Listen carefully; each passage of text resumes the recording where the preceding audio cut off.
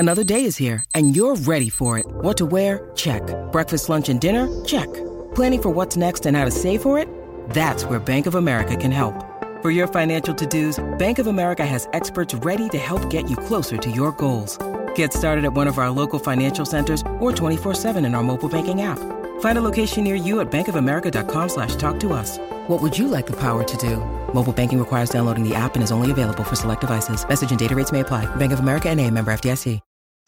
Welcome to Dilly Ding Dilly Dong, the Leicester Mercury's Leicester City podcast. I'm Rob Tanner and I'm joined today by James, the Sharp End Sharp. We're discussing Leicester City after that victory over Watford, their 7th in 10 games, which means mathematically they are safe in the Premier League. It does seem strange still talking about relegation, isn't it, when Leicester City are 9th in the table, but that was certainly the focus of Craig Shakespeare when he was given the task of succeeding Claudio Ranieri.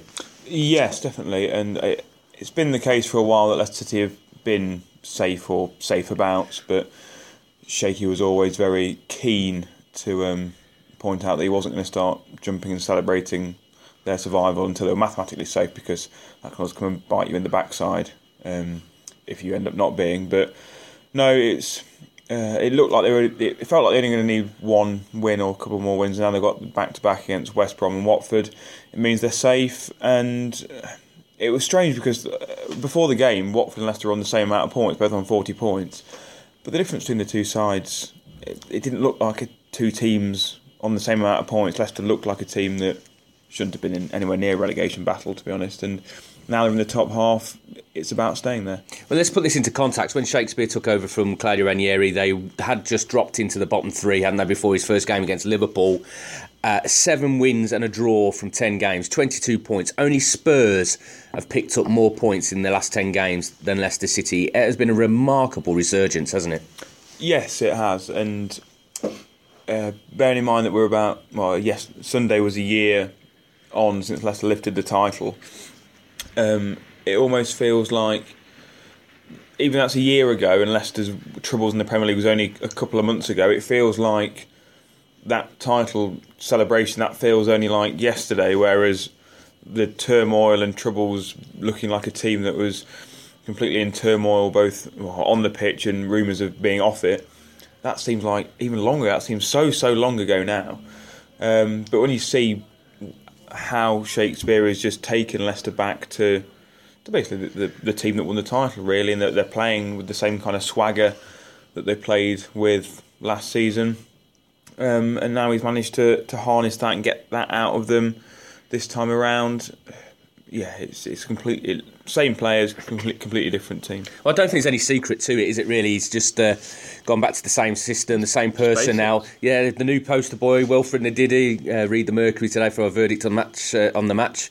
And we're focusing on Ndidi because, I wouldn't say, he metaphorically had some big shoes to fill. I wouldn't say they were the biggest shoes factually when N'Golo Kante went to Chelsea. But we've been impressed with his performances, haven't we? His maturity, both on and off the pitch, the way he's dealt with the media and the spotlight of being in the Premier League. But also, the way he's dealt with performing on the big stage. I mean, he made his debut in the FA Cup at Everton, which was not an easy task by any stretch of the imagination. Then his Premier League debut was against Chelsea, the champions in waiting, and then the Champions League in Seville. So it's been a remarkable rise for a 20-year-old. Yeah, he plays with a maturity far beyond his youthful years. He's such a dynamic midfielder. He's got a really big leap on him. Reads the game well, wins tackles, drives forward from midfield. Has got a bit of as we've seen before, got a bit of a cannon on him. But I think what Ndidi's done is he's enabled Shakespeare to be able to go back to that system from last year. Ranieri tried to play with 4-4-2 at the start of the season, but without the energy of Kante in there, just kept getting over in midfield, and that's what led to him trying to chop and change things, playing 3 at the back, playing diamonds, trying to find any way possible of making it work, but he couldn't. But now you've got Ndidi there who has the same kind of energy as Kante has, and is able to boss midfields and give Drinkwater a bit of help as well. Now he's in there, it means that Leicester can play this 4-4-2, 4-4-1-1, and not struggle to to control the midfield area. And it'd be interesting to see, I know it's all hypothetical, it'd be interesting to see how Leicester would have fared had Ndidi been signed in the summer and not in January. But I think it was in the wide areas where City were particularly impressive, wasn't it, on Saturday against Watford. Mark Albrighton in particular really stood out for me. I mean, I can't think of a more industrious and effective wide midfield player in the Premier League at the moment in his current form. And also Riyad Mahrez, who's frustrated in recent weeks, and there was growing calls for Demarai Gray to come in and take his place, but we saw flashes of the old Mahrez, and certainly an excellent goal as well from the Algerian. What did you make of Mahrez's performance? Yeah, he has frustrated as much more so than he has possibly excited this season. I suppose out of all the players, when you look at the standards they set last season, Mahrez of all the players has been the one that's struggled to reach what he set last season. He set a high benchmark, exactly. It's always going to be difficult for him to match what he did last season because he set the bar so very high. And I think because of that, and because of just how he wants to perform all the time and he wants to reach that level, he almost tries too hard at times to make things work, and when he could play an easy ball, tries to do it all himself because he's the star player and that's what he's there to do. He still has the ability to do things that I've never seen a Leicester player be able to do. His first touch, his skills, he's got the little drop of the shoulders. He's always got the ability to win matches, even when he's not playing well. Even last season, there were games where he didn't play very well last season. I remember Watford away, he'd not really done much for 95% of the game, but then picked the ball on the edge of the area and killed it into the top corner. So it's not a new phenomenon, Mahrez drifting out of games and then winning them. He's still got that in him, and as much as he can frustrate, he has also got that magic in him to win things. But so him and Albrighton are two completely polar opposite kinds of styles, but both equally important. Oh, absolutely. I saw Match of the Day on Saturday night, and Danny Murphy, the pundit, was saying that Leicester City can't hang on to Mahrez now. He's too good for Leicester City. He's got to be playing for a Champions League club next season. Do you think Leicester City will be struggling to keep hold of Mahrez this summer? I mean, because if you think of how effective and what a brilliant season he had previous season, there wasn't really a lot of people knocking on the door to try and take him away from Leicester City last summer. So do you think they're going to have a summer of struggle to keep hold of Mahrez? It's very interesting, isn't it? Because if you're going to think, if ever a team were going to come in for him, it would have been after what he did last season. And as we've said, he's not matched that level this season. And you also got to think that he signed a huge contract in the summer with many years left of it, and for a team to want to buy him, they have to pay a lot of money to get him out of that contract. They're more expensive now than it would have been in exactly. Yeah, they're going to have to pay 30-40 million, would you say? And not only that, they're going to have to pay his wages, which are reported as being towards six-figure salaries. So teams are going to have to pay this kind of money if they're going to want to get him away from Leicester. Because Leicester don't have to sell him; they're not a selling club anymore. They don't need to. So it's whether teams would really come in for him. I mean, it's Barcelona that keep being linked with Mahrez, but I thought most notably was Guillem Balaguer's tweet that Barcelona aren't actually interested in Mahrez. So be interested to see who actually would want to try and entice him away, because as you say, it would cost a lot of money. But let's turn back to Albrighton. Do you think he should get an England call-up? Oh, it's a big question, isn't it? I mean, the way he's playing, He's been very effective. If he can start adding goals to his game as well, and he scored again on Saturday, he's got to be in the thoughts of Gareth Southgate, I would have thought. I mean, in terms of English wingers who are in form at the minute, I'd say that he's one of the most in-form, consistent English midfielders at the minute. Whether he would fit into kind of Gareth Southgate's style, and he's got people like Adam Lallana and Dele Alli and these kind of young wingers coming up. I probably doubt it, I suppose. But in terms of form, there aren't many who are as consistent as Mark. Well, I think Gareth Southgate's got limited options when it comes to English players playing regularly in the Premier League, and Albrighton is playing regularly. He's in form as well. I think he's seriously got to be considered now by Gareth Southgate. He's not getting any younger as well, and the opportunity to play for England it's either now or never, I think, for Mark Albrighton, as it was with Danny Simpson, and he didn't get the call. But I can't think of many English wide players who are playing regularly and at a standard that Albrighton is currently playing at. So I think he's got to be in for consideration. But something else for consideration now, and I'm sure it has been discussed at the very highest level at Leicester City. Should Craig Shakespeare now just be confirmed as the manager for next season? Because they are mathematically safe. They were safe before. He's won 7 out of 10. We can't think of any more that he could possibly do to get the job. So I think they should just come out now and just name him as the manager for next season. Yes. It's absolutely. Yeah. It's a yes or no answer, isn't it? Yeah, and I can't imagine many people would say no. No, it really is as simple as that now. I know Shakespeare beforehand was kind of playing it coy and still talking about trying to get safe.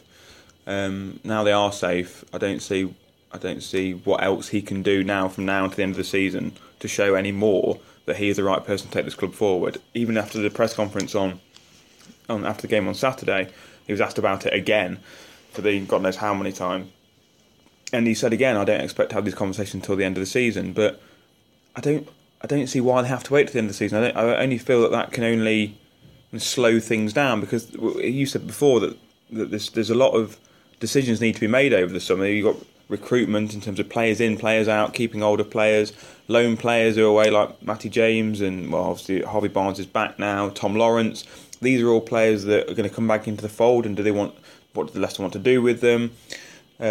Shaky himself, you look at the coaching staff, it's currently only Shaky and Mike Stowler who are doing it. You need to add things there.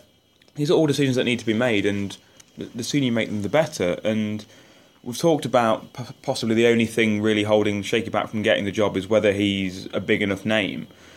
But I just think a big enough name is too big a risk, isn't it? Now to bring in a big name who's probably going to have to make big decisions and overhaul squads. Leicester have shown now at the minute, if they can get the recruitment right in the summer, that this team has the ability to challenge again in for the top 6, top 8, the way they're playing now under Shakespeare. So I don't see why they should put that under threat by not making the decision. I think the delay just raises question marks where there really shouldn't need to be any question marks about the managerial position at Leicester City. Shakespeare now has shown with the way the players have responded to him that he's the man to lead them forward, and they've got a massive summer ahead. It's a huge summer. If Leicester City are going to continue with this momentum into next season and push for a European spot again, then really they need to have all their ducks in a row very, very early in the summer to give them plenty of opportunity to get off to a good start, which is required next season. And we saw how last season's pre-season and the summer of disruption in many ways, there was so much going on that come game time, City they weren't on the ball, and they need to be from the very start next season if they're going to carry this momentum into next season. But I can't imagine who else they could possibly take for the role. Who's out there that could do a better job? There's nobody, is there, really? And so we'll see what happens there. I expect that conversations will be happening a lot earlier than Shakespeare says at the end of the season, and he's up for Manager of the Month. I expect he's going to win that as well. Well, he's definitely up there. But I mean, Pochettino's won quite a few games, hasn't he, over the last month? So he's won every game, hasn't he? Yes, exactly. So I think he'll probably pick that. But like you say, I don't see anyone else who can do it. I mean, also they've got other questions about potentially players who might want to be leaving. Also, you've got rumours about Damari Gray, what's going to happen with Riyad Mahrez, Kasper Schmeichel. These are all decisions that they need to be made with kind of security in mind, and that can only be done while you know who's going to be in charge. We've already seen that there's the rumour mill starting to turn now in terms of players leaving, players potentially coming in, and I know personally that some agents are getting rather active now because it's getting to that busy time of the year, and so Leicester City fans, I suppose, are going to have to get used to all these rumours and internet talk over the coming weeks, but we're expecting some sort of activity at Leicester City, aren't we? Yeah, yes, we are. It's a very, very big summer. Obviously, last summer you would put down as not being a good one because the players they brought in either have suffered injuries or not quite had the impact that you would hope them to. Obviously, Mendy's had a very difficult season with injury. Slimani is still his goal record's quite good, but he's been struggling with injuries, and there's still questions about how he fits into the system. But yeah, like you say, Ruben Mills had been turning with stories about Demarai Gray and even considering his future. With Gray, I think he's just got to be patient, I think. I mean, like we've talked about, Mahrez and Albrighton, they're two players who... Mahrez may well be frustrating, but he's still got the capability to win games of football even when he's not playing well. Albrighton is in the form of his career, and so he is so important to Leicester with both his ability going forward and defensively. I just think Demarai has got to be patient. He's still young, his chance is going to come. And if you look at all the teams that look like might be in for him, the reports of Liverpool, Everton, Tottenham... He's going to have more competition for places at those teams than he is at Leicester. Spurs is going to have Lamela, Son, Ali, Eriksen. You've got Liverpool. You've got Lallana and Firmino and Coutinho. Everton. We've got Barkley and Morales. All these kind of top players. So wherever he goes, he's going to be struggling. He's going to struggling to nail down some game time. It's best to stay at Leicester and see it out and take your chance when it comes, because eventually it will come. Whenever I've spoken to Gray, he's come across as a very level-headed lad anyway. I don't think he's the sort that would be disruptive and demand a move. I imagine he's frustrated at his lack of first-team games, and one of the reasons he didn't come to Leicester earlier was because he wanted to stay at Birmingham City because he was getting more chance of game time there, and he thought that was better for his own development. So, he's got a good, strong head on his shoulders. So, let's hope a lot of it is just paper chat. But no, I think he's definitely got a bright future if he stays with Leicester City. But that's all for the future. There's plenty still going on. Leicester City have got 3 games left to go.